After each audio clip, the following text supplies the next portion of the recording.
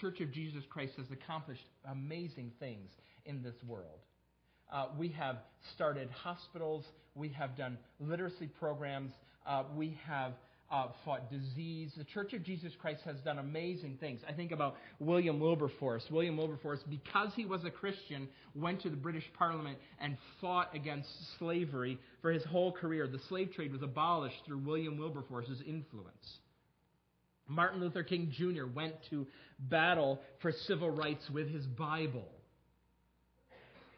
In your sphere of influence, you should do everything you can to make life better for the people around you. This is the second commandment. We love our neighbors ourselves, so do everything you can to help the people around you have a better life.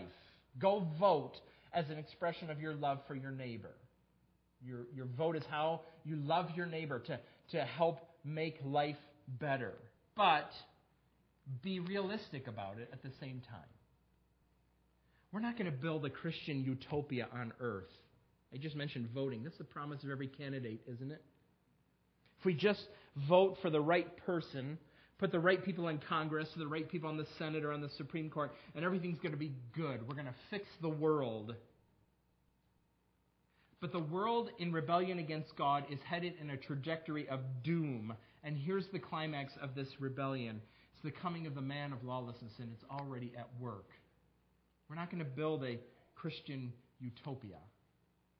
We do what we can, but things are getting worse. They're going to get worse.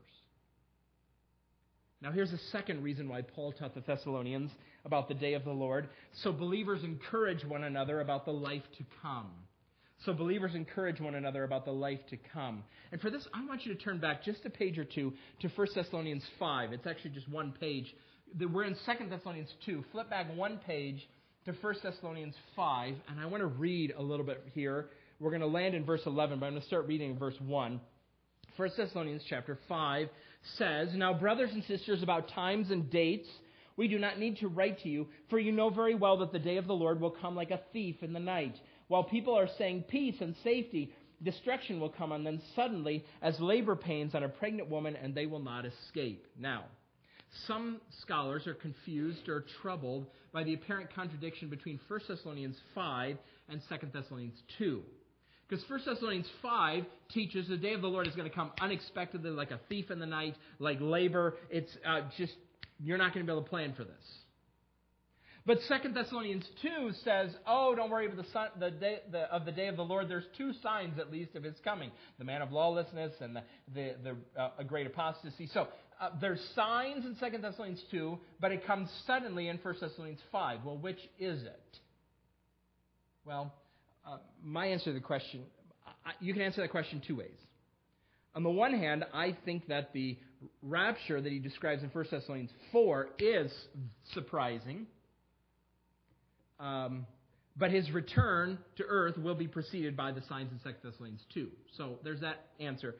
If you don't like that answer, I'll give you a better one. Well, not a better one. That's the best one. A different one. Verses 4 and following talks about the fact that we're followers of Jesus. We're not surprised. People in darkness might be surprised by it, but we're not going to be. Let's look. "But you, brothers and sisters, are not in darkness, so that this day should surprise you like a thief. You are all children of the light and children of the day. We do not belong to the night or to the darkness. So then let us not be like others who are asleep, but let us be awake and sober. For those who sleep, sleep at night, and those who get drunk at night. But since we belong to the day, let us be sober, putting on faith and love as a breastplate, and the hope of salvation as a helmet. For God did not appoint us to suffer wrath, but to receive salvation through our Lord Jesus Christ. He died for us so that whether we are awake or asleep, we may live together with Him. Therefore, encourage one another and build each other up, just as in fact you are doing." What I'm intrigued by, verse 11, encourage one another. How? Why? With what? I think with what he's just said. We encourage one another with the fact that we are going to live together with Him forever. That's our hope. And we encourage one another with that. Now, I suspect because I think it's true in my own life, that 1 Thessalonians here is bringing to our attention a part of Christian fellowship that's sometimes missing. When's the last time that your growth group or your accountability group talked with one another about the promise of eternal life together with Jesus? It's the last time that this came up in your conversation, that when you were talking to a discouraged friend. Don't count those on their deathbed. That's what we talk about with people on their deathbed, right? But I mean, someone who's lonely because they really want to be married. Or someone who's discouraged and hurting because they actually are married. Or someone who's just trapped by a life that is so packed that they have no breathing room, and they're coming to you, they're complaining, they're discouraged. And do you ever talk about the life to come with them under those circumstances? I think that's Paul's expectation, that this would be a normal part of our Christian conversations, that we would talk about our life together with Jesus forever, not just during prophecy conferences when we're trying to fill out charts, but a normal part of church life, that this is what we talk about a lot, all the time. I wonder if one of the reasons that we don't talk about the life to come is because we spend so much of our time focusing on how to make the life that is more comfortable. That the result of that is less happiness, more miserableness. I want to explain to this. I know I succumb to this temptation. We want people to turn to Jesus. We want, if you're here this morning, you're not a follower of Jesus, we want you to believe the same thing about Jesus that we do. We want you to agree with us that He's the Savior. And sometimes, though, we think that the best way to show you how great Jesus is by talking about how Jesus can make your life better. So we're going to convince you of the supremacy of Jesus by saying, come to Jesus because He can fix your marriage. He can help you love your job. He can manage your finances. He can make you a better parent. Or He can finally give you some peace. He can finally help you get along with your mother-in-law. Jesus can make your life better. I believe that. I think the Bible says a lot about those topics, but we spend a lot of time, doesn't it? It seems like it, that we spend a lot of time talking about how to get your best life now and not talking about our hope for the life that is to come. I want to serve you this morning. You might not find this encouraging. I want to serve you by telling you that it is very possible for you to faithfully follow Jesus and seek to honor Him with your whole life and still go to your grave with real hurtful, unresolved, and unsettled issues in your marriage. That it's possible for you to seek to honor God, follow every rule in the book of Proverbs about money, and still have a broken bank account when you die and spend the last 10 years of your life in the poorhouse. You can follow all of Paul's admonitions for how to work, how to have your job, and you should, and it will make your job better, but you might retire still and really just not like what you do. And if any of those things happen to you, and I think at least one of them will, it's okay. It's okay because if you're a follower of Jesus, this is not all the life that you know. In fact, the promise of the Bible is we'll be with Him forever. This is just prelude. Have you ever been to a theater to see a musical? Ever seen a musical in a theater? So you walk in, you sit down, and the curtain is still down, and the stage is dark. But about, maybe right at the hour when the musical is supposed to start, the orchestra will start playing a song, and it's called the overture.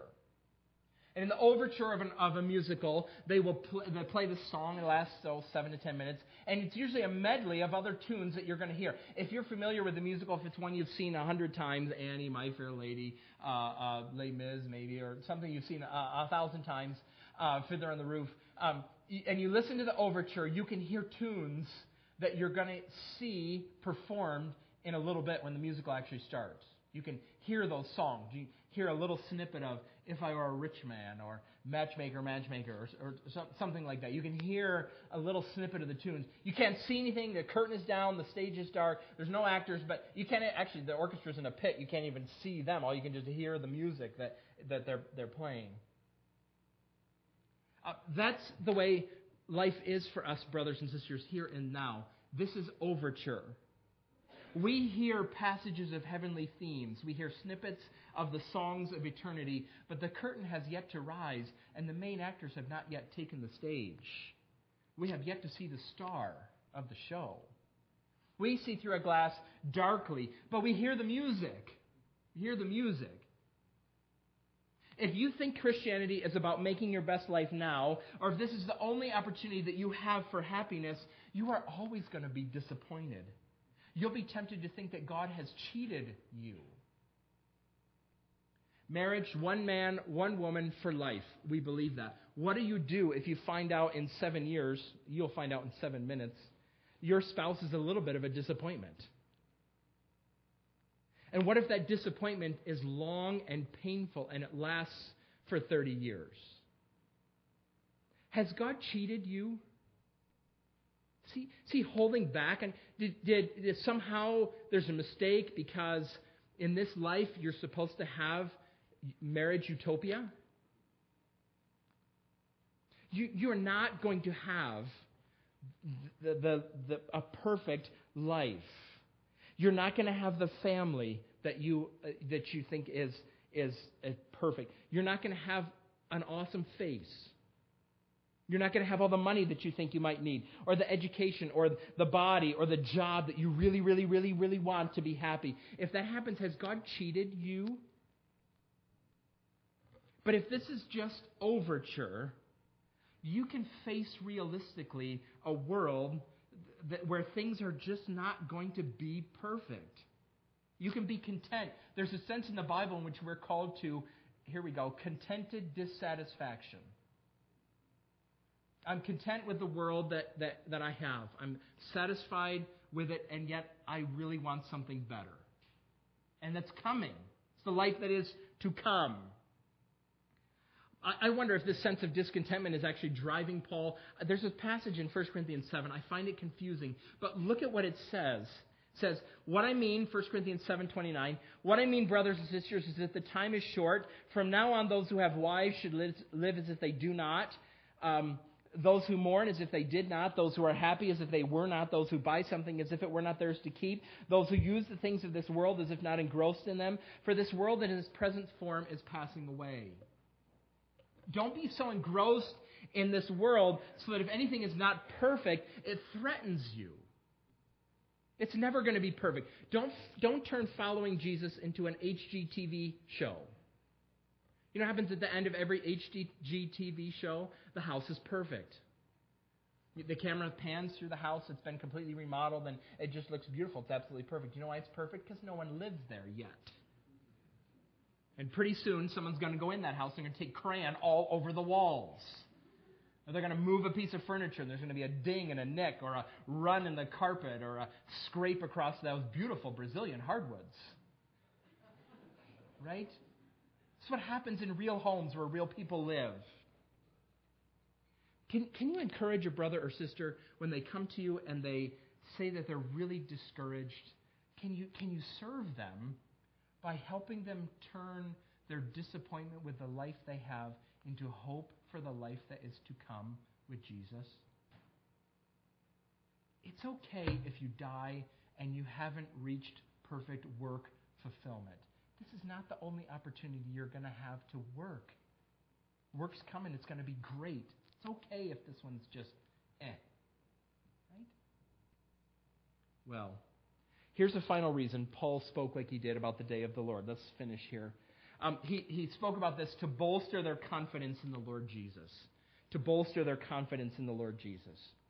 There's two things I want to talk about in 2 Thessalonians 2. We're going to go back there. We want to focus on verse 8. It's the clearest to see, but I want to go back for just a minute to verse 6. In verses 6 and 7, Paul talks about a restrainer. Something or someone that is keeping the man of lawlessness at bay.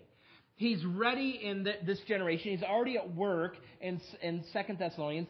But this restrainer is at work. The man of lawlessness is at work. What is this restrainer that he's talking about? I don't know. He doesn't name the restrainer. And he says, grammatically here, this is interesting. In verse 6, he calls the restrainer a thing, a what, an it. And in verse 7, he calls the restrainer a he, a person. So what could be both an it and a he? What could it be that the Thessalonians knew about then who is still at work today? I don't know. Here's some suggestions. Here's the two best suggestions. The first one is that Paul's talking about the Roman Empire here. A thing, in the empire, epitomized in the emperor, a he. It's possible. The Roman Empire was in place, and it was keeping any other world figure from coming to preeminence, so that works. It makes sense that Paul would talk so cryptically about the Roman Empire. It wasn't great, it wasn't wise necessarily to talk about the demise of the Roman Empire in letters that you were sending around during the Roman Empire. It just wasn't wise. So that would make sense. The problem is, with that view, is who's restraining the man of lawlessness now? Because the Roman Empire hasn't been around for a long time. So who's doing that work now? Maybe, here's my view. I think he's talking here about the Holy Spirit, or God himself. John MacArthur says that all the other suggestions about who the restrainer is are human. They're human institutions, human beings. But the man of lawlessness is promoted by Satan himself. How do human beings have the power to hold Satan's hand? Well, we don't. And the Holy Spirit would make sense if Paul moves from talking about the Holy Spirit is an it to a he. John does the same thing. It actually works in Greek grammar. I don't know then if the restrainer is the Holy Spirit. What I don't know is why Paul didn't just say that. These are believers. You could talk about the Holy Spirit quite clearly and plain. I don't know why he didn't. And some people find it hard to understand, how could the Holy Spirit be taken out of the way? Well, I think that would be a reference to the rapture of the church, but it's cryptic. Regardless here, what is clear in this passage is that the man of lawlessness is not all powerful. He is restrained. He's at God's command.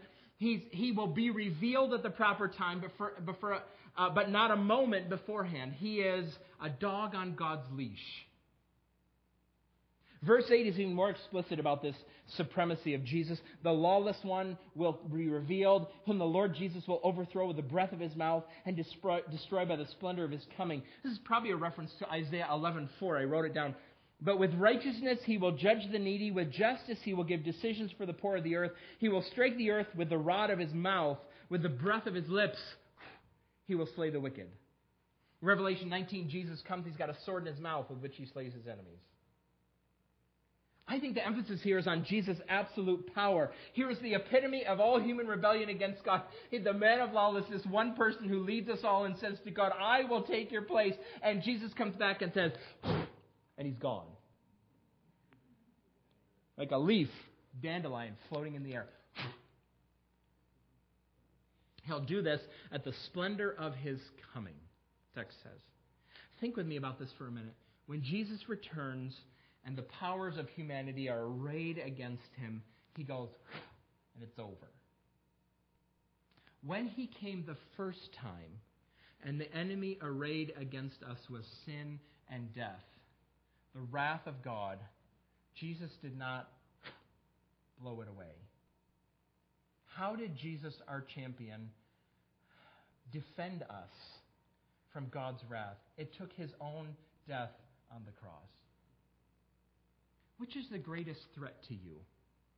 Is the greatest threat to you the man of lawlessness who's going to come and demand to be worshipped and raise his hand against God? Is that the one you are to fear? Or is the greatest threat to you God's wrath against you because of your sin?